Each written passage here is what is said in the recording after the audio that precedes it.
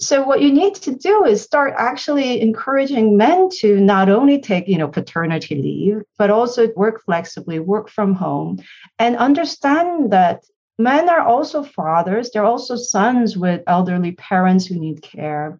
There are also people in the community that need to give back in all different ways, that their involvement in those roles will actually help enhance, let's say, productivity, because they can bring in a lot of that learning that they've done outside of work into the workplace.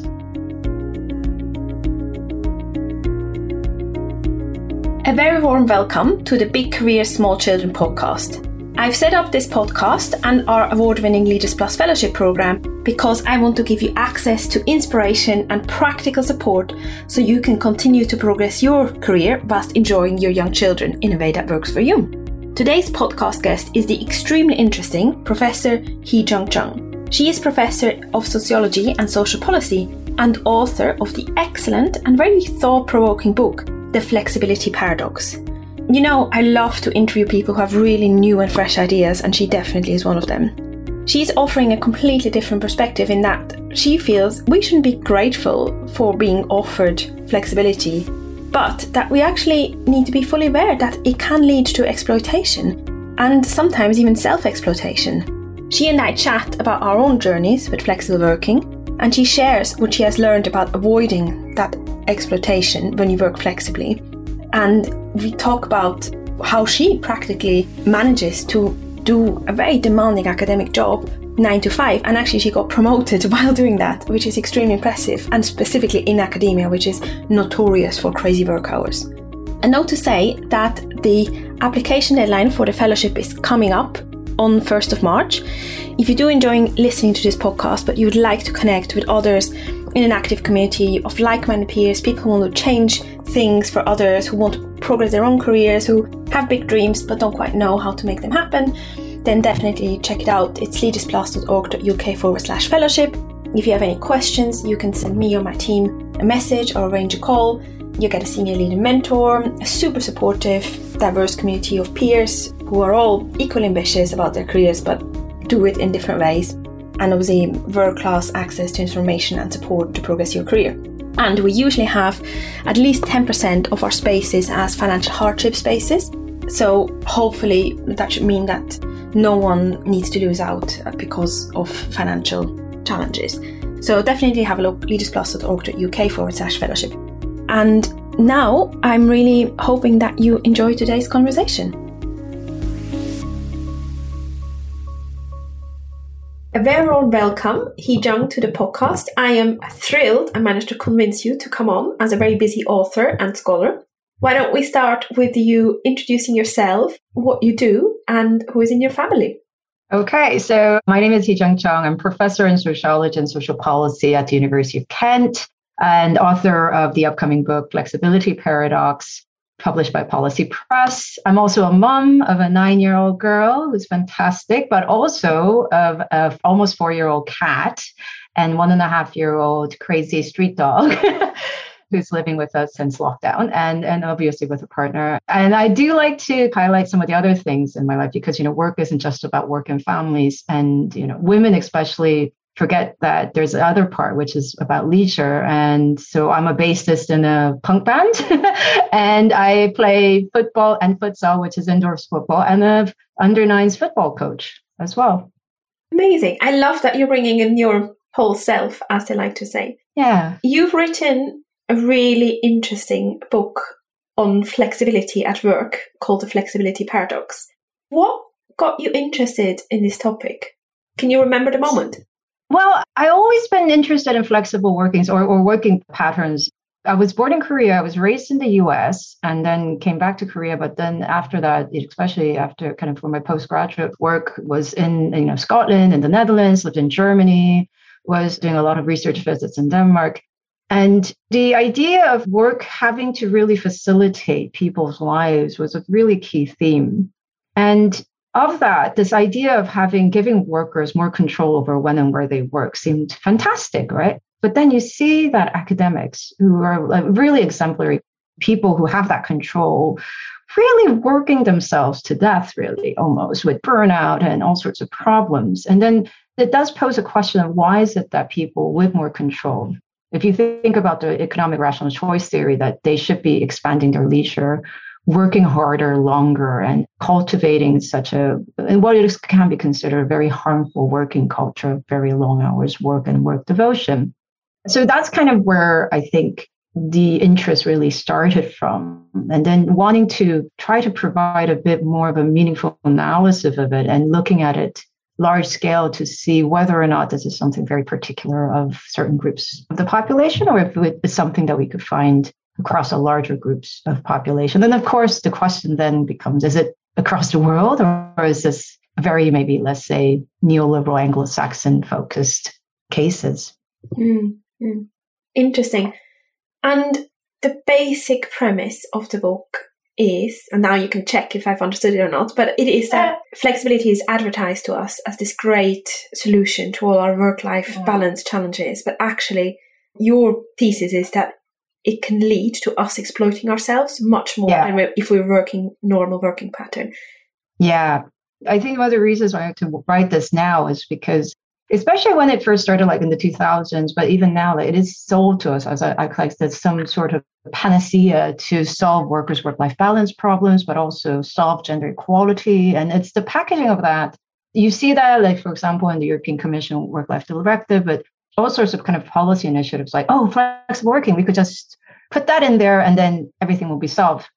The patterns we see is that I use the word self-exploitation, and that once you start blurring the boundaries of time and physical space between work and private life, maybe family life or leisure time, given the context we live in, which is that of increased competition, increased insecurity, but most importantly, that where individuals are perceived or made to perceive that the risk that you carry in the labor market is that of your own, that you should be the ones that have to make sure that you're an entrepreneur yourself. You have to always sell yourself. You have to be competitive. And that even with the welfare states now, the state will not, and family and the networks will not necessarily provide you with that security once you become less competitive. That blurring of boundaries of time and space really leads you to expand work harder and longer. And it also cultivates a culture where workers are available all the time and everywhere, rather than you using that flexibility to enhance work-life balance or enhance your leisure time. But again, this is not something that you'll find across countries. But what you also find, again, relating to that gender inequality pattern, that social normative views about men and women's roles in our society shape the way how we exploit ourselves. So men are more likely to be able to exploit themselves more in the workplace, which means that working from home or flexi time or schedule control tend to lead to more longer hours and work intensity for men, but not necessarily women. And that is only because women are expected to still be the main carers of families and carers of children, which means that they are pushed in a way, or they feel like to use that flexibility to extend their family responsibilities. And even if you don't feel like you need to, there is an assumption that you should use that flexibility to engage more in childcare and housework, which in combination, when you get flexible working leading to men working longer hours, paid work, and women working more in the household or doing more of the childcare responsibilities, you end up with enhancing gender inequality patterns, or what we would consider traditionalization of gender roles through flexible working. That is so true. And there's something I'm sure every woman who's been expecting a child can relate to, in that you will be asked, if you're working full-time, you'll be asked, so are you going down part-time, or even will you stop work? And my partner and I, when I was expecting my first baby, we did a tally of how often he would get asked that question, which was exactly 0, and how often I would get asked that question, which was 17 times. Yeah. And I think it's part-time was one way that women were kind of adapted to that family demands. And now what's happening is, on one hand, it's like this. So working flexibly, so being able to work from home and working flexi time enabled women to not work part-time, right? So because if you don't have to do the commute and if you could have like flexible schedules or start a bit earlier and end a bit earlier or start a bit later and end a bit later, you're much more able to kind of fit more hours of work into your life, even when you have the children. And that's kind of what happened to me when I had my baby, my daughter, no longer a baby. 9.5 years ago, I came back to work full time when she was 6 months old. And that was only possible because I was able to work from home and work flexi time. So we had someone take care of her in the mornings, some of the mornings while I worked from home, while I still kept an eye on her. She was in nursery in the afternoons. So I knew it, and I fitted work around. So I kind of picked up work in the evenings, etc. So I was able to go full time. And that's something that we find in a lot of cases of women. If you give women that flexibility, they're able to keep their working hours while kind of meeting their family demands. The problem is, like, that's a great thing. Like, that is a great example of why flexible working can really enhance gender equality and help support mothers. And I applaud that. And I think this is one of the reasons why I think flexible working should be the norm. The problem is what happens then. So a lot of times when men work from home, and I'm sure a lot of the listeners who've gone through the pandemic have experienced this, men kind of work in an office space, closed doors, away from children, focus on work, and work possibly longer hours than they would have done in the office. Moms, on the other hand, they're expected to be always available for childcare and housework when they're working from home by their children, by their partners. And they usually work in the communal spaces and essentially are expected to fit in not only paid work, but also housework and childcare when they work from home. Now, the problem with that is employers think this way as well. And the result of it is that when mothers work from home or work flexi time, they usually will be perceived as someone not being able to really devote themselves to work, which means that it comes with career penalties. Whereas fathers' flexible working is considered to be something more, let's say, performance-driven. So they might end up, and we have actually seen through German data as well as UK data, that they could end up getting income premiums. Mothers' flexible working doesn't necessarily, and even ends up with career penalties. And it doesn't matter what they do with it. And actually that, home working mothers could be incredibly productive. And I think that is the case. And this is something we know from the data with part-time working. Part-time working women are incredibly productive. And they're probably per hourly productivity excel most other workers, who, especially those who work 60 plus hours a week. But it's just an assumption behind those hours that pushes them to experience those career penalties. Very interesting.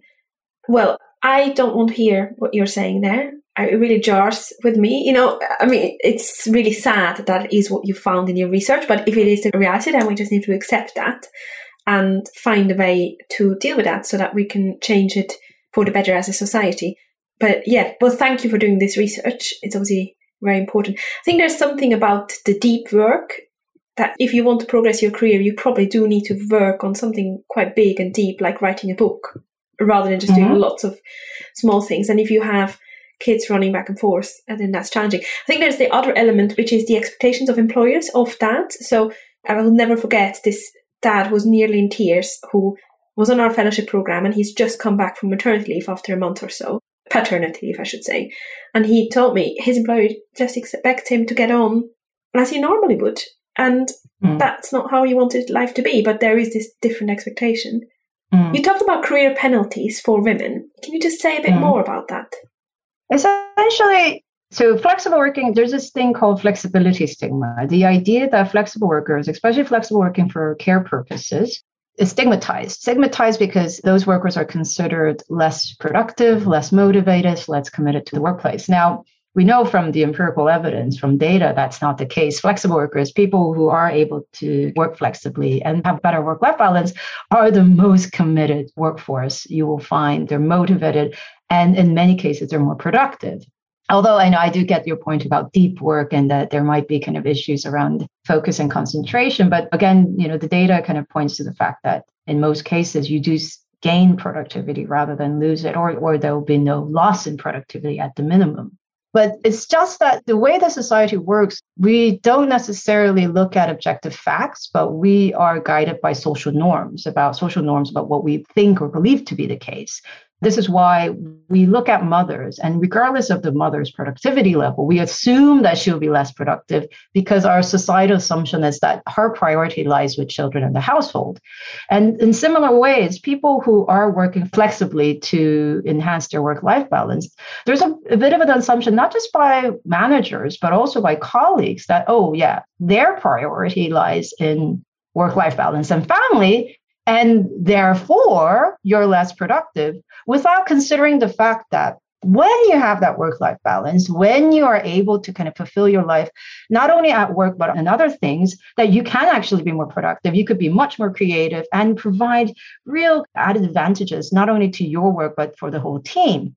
But because of those stigmatized views, these workers are the ones that end up with career penalty, maybe not getting that promotion or getting that income raises, etc., compared to those, let's say, who are going into the office, working long hours, and doing that presenteeism performance, I'd like to say. No, I think it's so important that you've brought this out.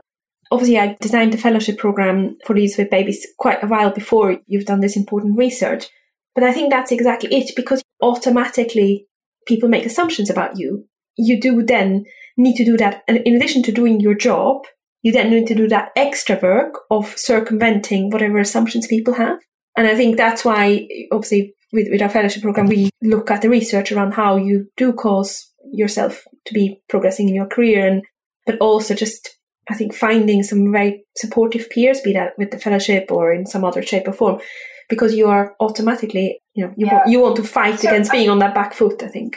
Yeah. So one of the things that you see as examples of this, so it's like people who are working from home, like being much more on the email than if you were in the office, for example. So like you're sending off those emails, left, right, and center to show like, I'm here, I'm always available, which is, as all of us know, is not the most effective way of dealing with emails, because a lot of times just generate a lot of email clock. But again, this is a performance thing. And as you say, one of the key things is that it generates additional performative work, which is actually not conducive for enhancing productivity or meeting those key performance indicators of the company. And it is just purely based on the fact that we as society, despite, again, in advancement in flexible working or advancement in the introduction of certain family policies, we're still in majority of our societies, and I know that there are variations, majority of our societies and work cultures are still based on this very long hour equals best type of work culture. And there is still this ideal worker culture, which is someone who doesn't have any other responsibilities outside of work and can really devote themselves on 24/7 only to work as someone being ideal. Where, again, I think we are now at a point where we just have so many evidence, so many empirical evidence, so many scholars have shown that that's not the case. And we can sit here and tell, let's say, mothers or anyone who is a part of the Leadership Plus or listening to the podcast, okay, these are the top 5 tips for you to make sure that no one feels like you are like that stigmatized flexible worker. So, respond to emails quickly. We could do that, right? But that's not going to really tackle the underlying cause. The underlying cause is that we need to really start dismantling our ideas about productivity, about the ideal worker, and about what our key performance indicators are. And I know many people are not in that position to make those changes, but some people are. And if you really want a productive workforce who is creative, who will be able to adapt to the changes that we will see in the future in terms of automation, in terms of the challenges of all sorts, you will have to really accept the fact that a better work-life balance, a worker that is integrated not only at work, but integrated into family, into society, into the community, will provide you with better outcomes than someone who is only doing work. I love it.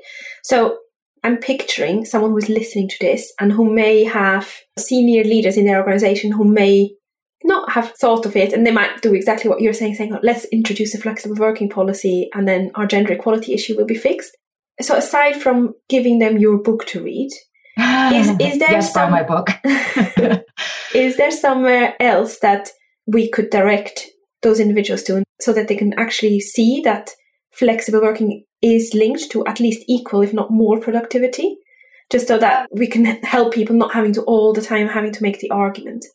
Well, I mean, I was thinking of actually writing a small book for workers to carry around and to shove in front of the managers' faces to just be like, hey, you need that evidence for this. So, I mean, I do outline some of that, long list of literature that does show these results of productivity. Again, enhanced or maintained productivity, despite, if you want, in quotation marks, of flexible working. But even just more recently, you could see that during the pandemic, my own research with managers as well as workers, but the Chartered Institute for Personnel Development, Chartered Management Institute, all produced reports essentially saying that home working during the pandemic, which was the hardest part of many of our lives due to all sorts of reasons, including having children home, having increased stress, having all sorts of problems, not having a lot of the infrastructure that we used to rely on, despite that, showing equal level, if not enhanced productivity. So I don't think really that is the issue. One of the things, I guess, what we need to talk about more so, and especially if senior leaders are listening out there, is really have a think about flexible working is great, but if you're going to introduce that, think about what your key performance indicators are. What is it that you as a company really need to achieve? Is it bums on seats and long hours of bums on seats that is going to be an indicator of success for your company or your teams? If you believe in that, I guess this podcast is not for you, but that you will have maybe customer satisfaction, may it be certain outputs, may it be sales. I think this is a time, and we're talking about a range of new policy innovations at the company level and at the country level in terms of flex working, working from home, full working from home, maybe mostly working from home or hybrid working, but also 4-day week. So there's a lot of policy innovations coming out. What you need to think about when you do that, the foremost thing you need to think about is what is the goals that we want to meet as a team or a company?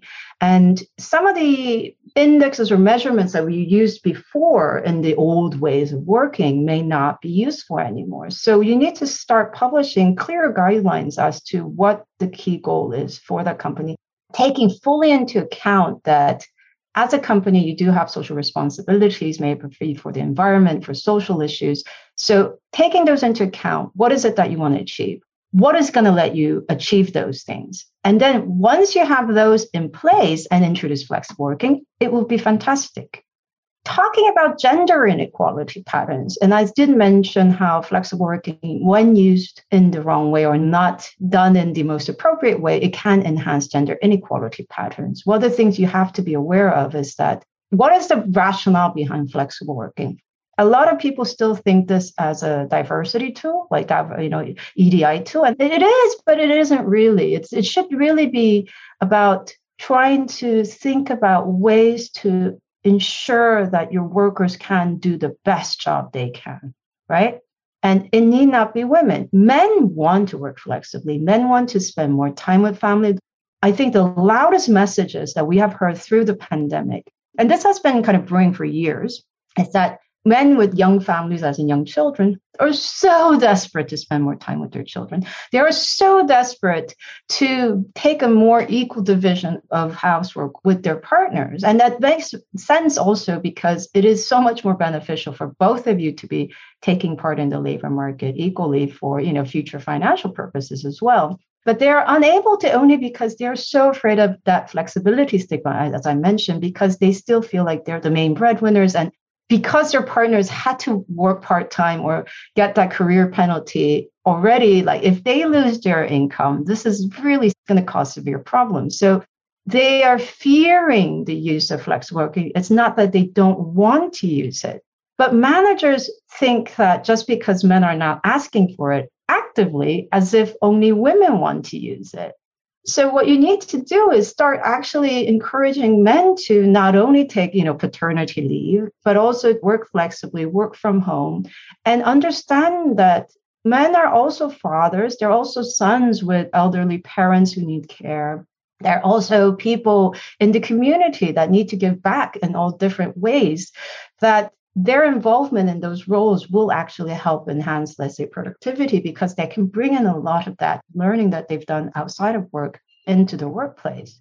And only then can you then see a bit more of a gender equality pattern between men and women when they work flexibly, because it won't be just women or women's responsibility to care when working flexibly, but it's for both men and women. Agreed. I think every organization should report on not only how many flexible working requests are agreed, as opposed to those that are turned down, and then also what percentage of men, women, or other genders for that matter, get them. I think that would be extremely important. I know for a fact that there are HR and senior leaders listening to this podcast. So if there was one thing that they could do this week to start putting your research into practice, what would you want them to do? Okay, so the first thing is about KPI. Really, as teams or as a company, start really looking at your KPIs and the measures that you use for promotion practices or when you're looking at applicants. But the second thing, if I were to have another one, is to really look at flexible working patterns or practices. Who's making those requests? Who isn't making those requests? And what you could do about it is, one key thing is, again, encourage those senior men, especially, to use it for care practices. Highlight some of these real success stories of, let's say, senior men who work from home or work flexibly for care purposes, and to show how flexibility is not at odds with productivity or performance, because it isn't. And I could show you examples, but, I think it is really the HR and really the C-suite really to show an example of this. So you really need to eliminate that stigmatized views about flexible working for care purposes.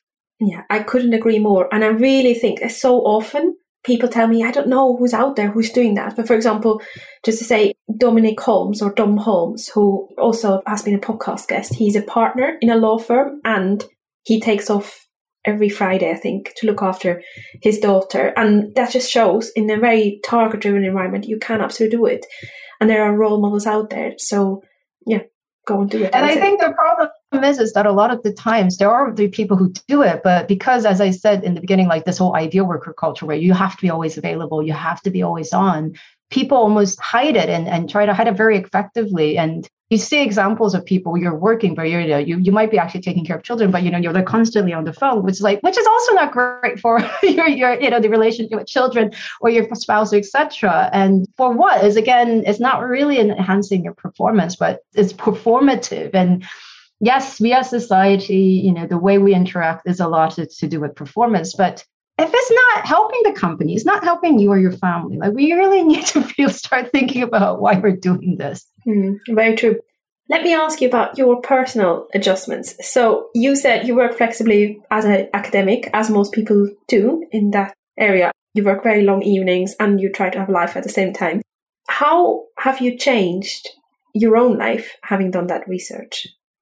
Well, I have to say, so in previous times, right before my child was born, I did work, maybe like long evenings, etc. One of the things that I did during my PhD was to actually change to a more of a 9 to 5 kind of routine, because my then supervisor, I was in the Netherlands, and the Dutch actually are really good in terms of keeping clear boundaries and going home early and really focusing on family, by the way, but being one of the most productive, hourly productivity in the world, like one of the most productive, including in academia as well, by the way.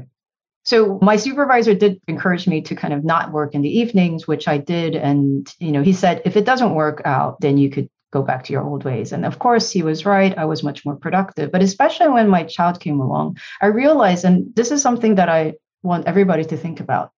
When we think about time, we don't think about how limited it is. It's limited in that we all die at one point. Sorry, sorry to break the news to you, but we all die. And we don't know. And, some of us, it might not be very long. And there's only 24 hours a day and 7 days a week, 365 days a year. So we really want to make sure that that limited amount of time is used effectively for, again, that provides value to yourself, value to the company as well, but also value to society and your family as well. Once you start thinking about that and the limitedness of time, you realize how that, again, that performativeness of that long hours is really useless, and how also...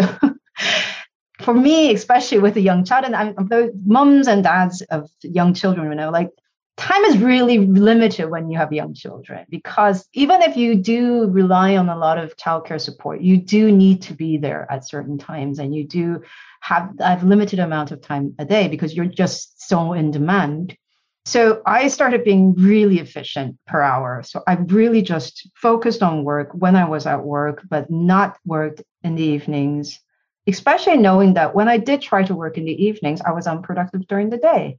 And you realize that actually using that limited time and using it for a wide range of things, and having hobbies, having a good night's sleep, making sure that you do spend that quality time with your family actually helps you being that productive person during that working day, working hours, and potentially more so than you trying to squeeze in a couple more hours over emails at night. And you had Alex Hung over as a podcast guest as well. And he's written a lovely book that I really almost, encourage everybody to read, Rest, which outlines the key factors in being very productive during the day, especially for those of us who are doing more than knowledge center work, creative work. These kind of brain activities do not just happen by you sitting in front of the computer for a long time. Actually, it's counterproductive. So a lot of the problem solving is only done if you were to, again, sleep well, have downtime, and have what he likes to call deliberate rest, which I think is really important because your brain has a way of functioning that you do a lot of that problem solving in the background while you're doing something else. And I think, again, one of the things is you have to move your body for your brain to work. You have to be doing that emotional work for your cognitive abilities to work. And I think we just tend to forget that. And I think it needs to be rest that is guilt-free, rest that you're really giving yourself permission to, for it to be really restful. So I love that reminder, Heejung. There will be people listening who recognize themselves in this idea of exploiting yourself because you're working flexibly, and they might have got into a pattern of doing that. What practical things could they do this week, this month, to stop that exploitative element of flexible working and actually reap the benefits of it? Okay, so I'm just going to focus right now on let's say, working from home, which is a big thing for everyone at the moment. So what are the good things about working from home is that you gain this incredible amount of time. For many of us, especially commuting into London, that's the commuting time is about 90 minutes per day, if not longer. And that accumulates for 5 days a week. It's a full working day plus. It's almost like for many 2 working days. For those, especially living in commuter villages, it can be 3 hours a day that you're saving. So that's fantastic, right? But you do get into a pattern of you kind of start work as soon as you get up, and then you stop knowing where to put that time boundary of when you stop. And you think you should be able to do it because you're not commuting, you're at home anyways. I'll just finish that off. I would like to give you a challenge of try stopping doing that. Try to maybe start your workday with, let's say, a little walk or something that you move your body so that you don't go straight into your office, and have a clear boundary of work and rest. So maybe have a proper lunch break, not in front of your computer, and have a proper end of day at a decent time, not at 8 o'clock, but like a 5 o'clock, and have a proper break and see how your productivity changes. So really having those clear boundaries. Also for women, I want to highlight the fact that given our societal norms about having women in heterosexual relationships as the main carer of children and housework, you're going to feel like you want to squeeze in as much housework and childcare while working flexibly. The multitasking is going to stress you out. You're going to feel stretched in both ends, and you might not have enough leisure time at the end of it because you're going to try to squeeze everything in. Stop doing that. Just stop doing that. Just because you can do all of it doesn't mean that you should be doing all of it. Obviously, when you're working from home, still give yourself those strict boundaries of your working time and your work day. Let your partners sort it out. You have to have difficult conversations with your partners to be like, you know what, just because I'm working from home and maybe your partner isn't, that you should be doing all of that housework and childcare. Encourage your partners to have that difficult conversation with your managers to be able to work from home. A lot of people in London right now, a lot of companies are asking workers to come back. And those workers who are coming back are mostly men right now. We have to stop that. We have to stop this straight away because we are going to have a 2-tiered labor market. So managers need to wake up to this, but also within the family, you need to have those difficult conversations. Men have to put their neck out there because women are doing already because there's no other way of doing it to try to juggle everything, right? But men have to put their neck out there and brace themselves for those difficult conversations with managers. And again, for men use this as an opportunity to come back to the household, engage with your children, because my other research looking at time use data in the UK shows that when men are actually engaged more with children, you're going to be so much more happier. Like we see that men's well-being just increases so much when they spend more time with children. And when your partner is not stressed out because she's doing everything in heterosexual relationship, obviously, like you will be happier as well. Relationship satisfaction will increase and you will be happier when your partner is happier. So this is not just for, let's say, her or, the family. Is for you. It is for you. Let's encourage men to be happy by letting them or encourage them to have flexible working opportunities. I couldn't agree more. I really couldn't agree more. At the very beginning, I was very surprised. So when we designed this fellowship program, I talked to lots of different people. And one brilliant person, B. Stevenson, told me, you must put some forced conversation in there for couples. And exactly that's what we've done. We don't call it forced conversations for couples, but it is quite a useful workshop also for the partners. But, just having the conversation saying, well, actually, we do know that there's a punishment for working part-time at the moment. Not all flexible working is part-time, but that's one form. There's a clear pay punishment for that. Who is going to take that? What do we want as a family? What's our hope for a family? What do you want? How do you want to relate to the children? All that. And those are important conversations. And trust me, we're recording this very closely to Valentine's Day. And that's a much more romantic conversation to have than bringing flowers, in my opinion. That is the most... Yeah, absolutely. Oh my God, man, if you want to give your wife something this year, or your partner something this year, give her the gift of you working from home 2-3 times a week. And as you say, it's probably a gift for them as well. So I think we just need to smash we really need to smash all these assumptions about how good you can be and how you can progress your career. And we need to have more people who are progressing their careers while working at home. Yeah, and also just to highlight that for men, they might be like, oh yeah, but then I won't get that promotion. I won't get that income rise that I expected to. But you know what? What's going to happen is your partner will be able to gain it, right? So you stepping in at home will help your partner, your female partners, to step up in the labor market, or at least decrease the discrimination that they'll face, which will then mean that you will be equal earners, which will relieve you of that financial burden or responsibility, and equal carers, which will make you happier because father's involvement in care and those domestic responsibilities will just enrich your life more. Mm-hmm. Well said. I feel like you and I, we're convincing each other of Let's just hope that everybody else is convinced as well. Fair enough. I agree. But I mean, last time, I think when I asked you to become a podcast guest at the very, very beginning, I think you weren't a professor yet, and here you are, you're a professor, so clearly you're living and talking about. I guess, one of the things I say, you would say like role models. And I do try to be very, very clear that I don't work more than 37.5 hours a week, which is what I'm contracted. Although academic contracts don't really have working hours inscribed in it, but I don't work these crazy academic hours of 60, 70 hours. I encourage no one to do that because those hours, majority of it is counterproductive.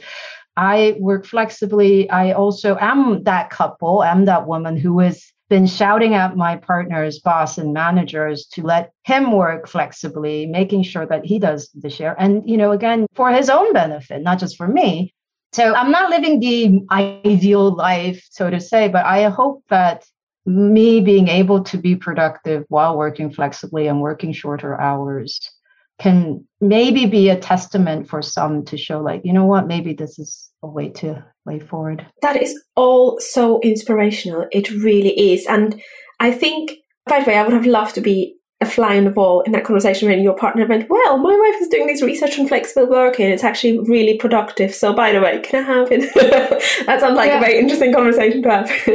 But I think there's something in there about the 37.5 hours. You are the only academic who's ever told me that they're doing that. And I know quite a few. So I think this is such an important call. And we've mentioned it about productivity, but also sometimes it's a habit and it's what is expected by the organization. But I really encourage anyone listening, if you feel that would be the right thing for you to do, then to just experiment. I think we should do even less. There's so few hours in the day. Do we want to spend all of that at work? Because I think we as individuals, we're so multifaceted in the contribution we can make to our societies. And I feel like there's too much emphasis at work. So we should actually even do less. And I think even by doing less, we could actually give back more. So exactly. But it's not going to be easy. And academia is a really good example because everyone is expected to work very long hours. But you've been promoted by working reasonable hours. And I think that for me, I would really love people listening to take inspiration from your old boss who said just experiment with going home on time and then seeing, is that really so bad? And it will be really tricky at first because you have to control your own fingers who really want to open that email app on your phone. But just deinstall that email app from your phone and try it for a month. And then if it doesn't work, you can always go back. I really love that advice from your old boss. And use that as a conversation for your managers as well, or your partner's managers. Like, let me try this for a month. And if you see that this isn't working for us, let's go back to it. But let's trial this, let's experiment this. And this is a really good time to do those experiments because we've had this really incredible disruption in the way we live and the way we work through the pandemic. And it would be such a waste of an opportunity to just go back to the way it was. So we've already had an experiment, large scale. So if you want to kind of introduce new ways, this is the time to do it. Agreed. It's been absolutely wonderful to have you on the podcast. I could keep talking to you for hours, but I think we have to come to an end. Thank you so much. Now, you've sent me a preview of your book, which I've really enjoyed, but is it out already? It's to be out on the 4th of March from Policy Press. You could get that. And if you sign up to the Policy Press mailing list, you could get a 35% discount on the book. So it will be reasonably priced. It'll be out in paperback next year. Wonderful. Fantastic. Well, it's been wonderful to have you on. Let's keep talking. And well done for this important work. Thank you for having me. Thank you so much for listening today. I've really appreciated you listening all the way to the end, so hopefully that means you found it useful. As I mentioned in the beginning, applications are closing on 1st of March, but we haven't made any decisions yet about hardship fund spaces, so if you need one of those, you've got plenty of time to get your application in. There's only one intake this year though, so if you do want to join, then please apply now. It is for you if you have young children and if you want to progress your career. If that applies to you, then you should definitely consider applying. We're looking for people who are really keen, not just to progress your own career, but also to support others and be part of a transformational, really supportive community of peers who want to be the change for others, really, and not just drive change for their own career, but for the wider society. On a practical level, over the course of this 9-month fellowship, you will work with a senior leader mentor who has experience of bringing up children whilst progressing their career. You'll get support to develop your vision and plan for your career and family life in small group sessions. You get access to the latest research on what causes career progression and how to implement this practically in the context of looking after young children. You get sessions to support with really practical things like workload management, as well as workshops with your partner and your line manager if you happen to have one. Obviously not everyone does, and access to inspirational role models. And it's a really transformational program, I think, so do consider applying if it's up your street. What many people don't know is that we have also got a group for parents of children with primary school age, so definitely don't just apply if you have toddlers or preschoolers or babies. And also, for the very first time, we have a truly international group. So if you're listening to this outside of the UK, in Europe, Africa, the east coast of the US or Southeast Asia, then we will have a session that fits with your time zone. And as I mentioned, there are some hardship fund spaces available for those in financially challenging circumstances, because as a social enterprise, we're really about supporting people to progress their career regardless of their background. And if you found the podcast helpful, you could do something to help me out, because I've got a couple of dream guests, for example, Brené Brown, but they will need even more listeners. I've really loved seeing the listener numbers grow, and thank you so much to all of you who've shared the podcast. But if you could share just with one more person that you think would benefit from hearing this, then I would absolutely love that. So maybe share it via WhatsApp, Signal, Telegram, whatever you're using, or just in the good old-fashioned way when you next meet your friend. Until next time, have a wonderful week.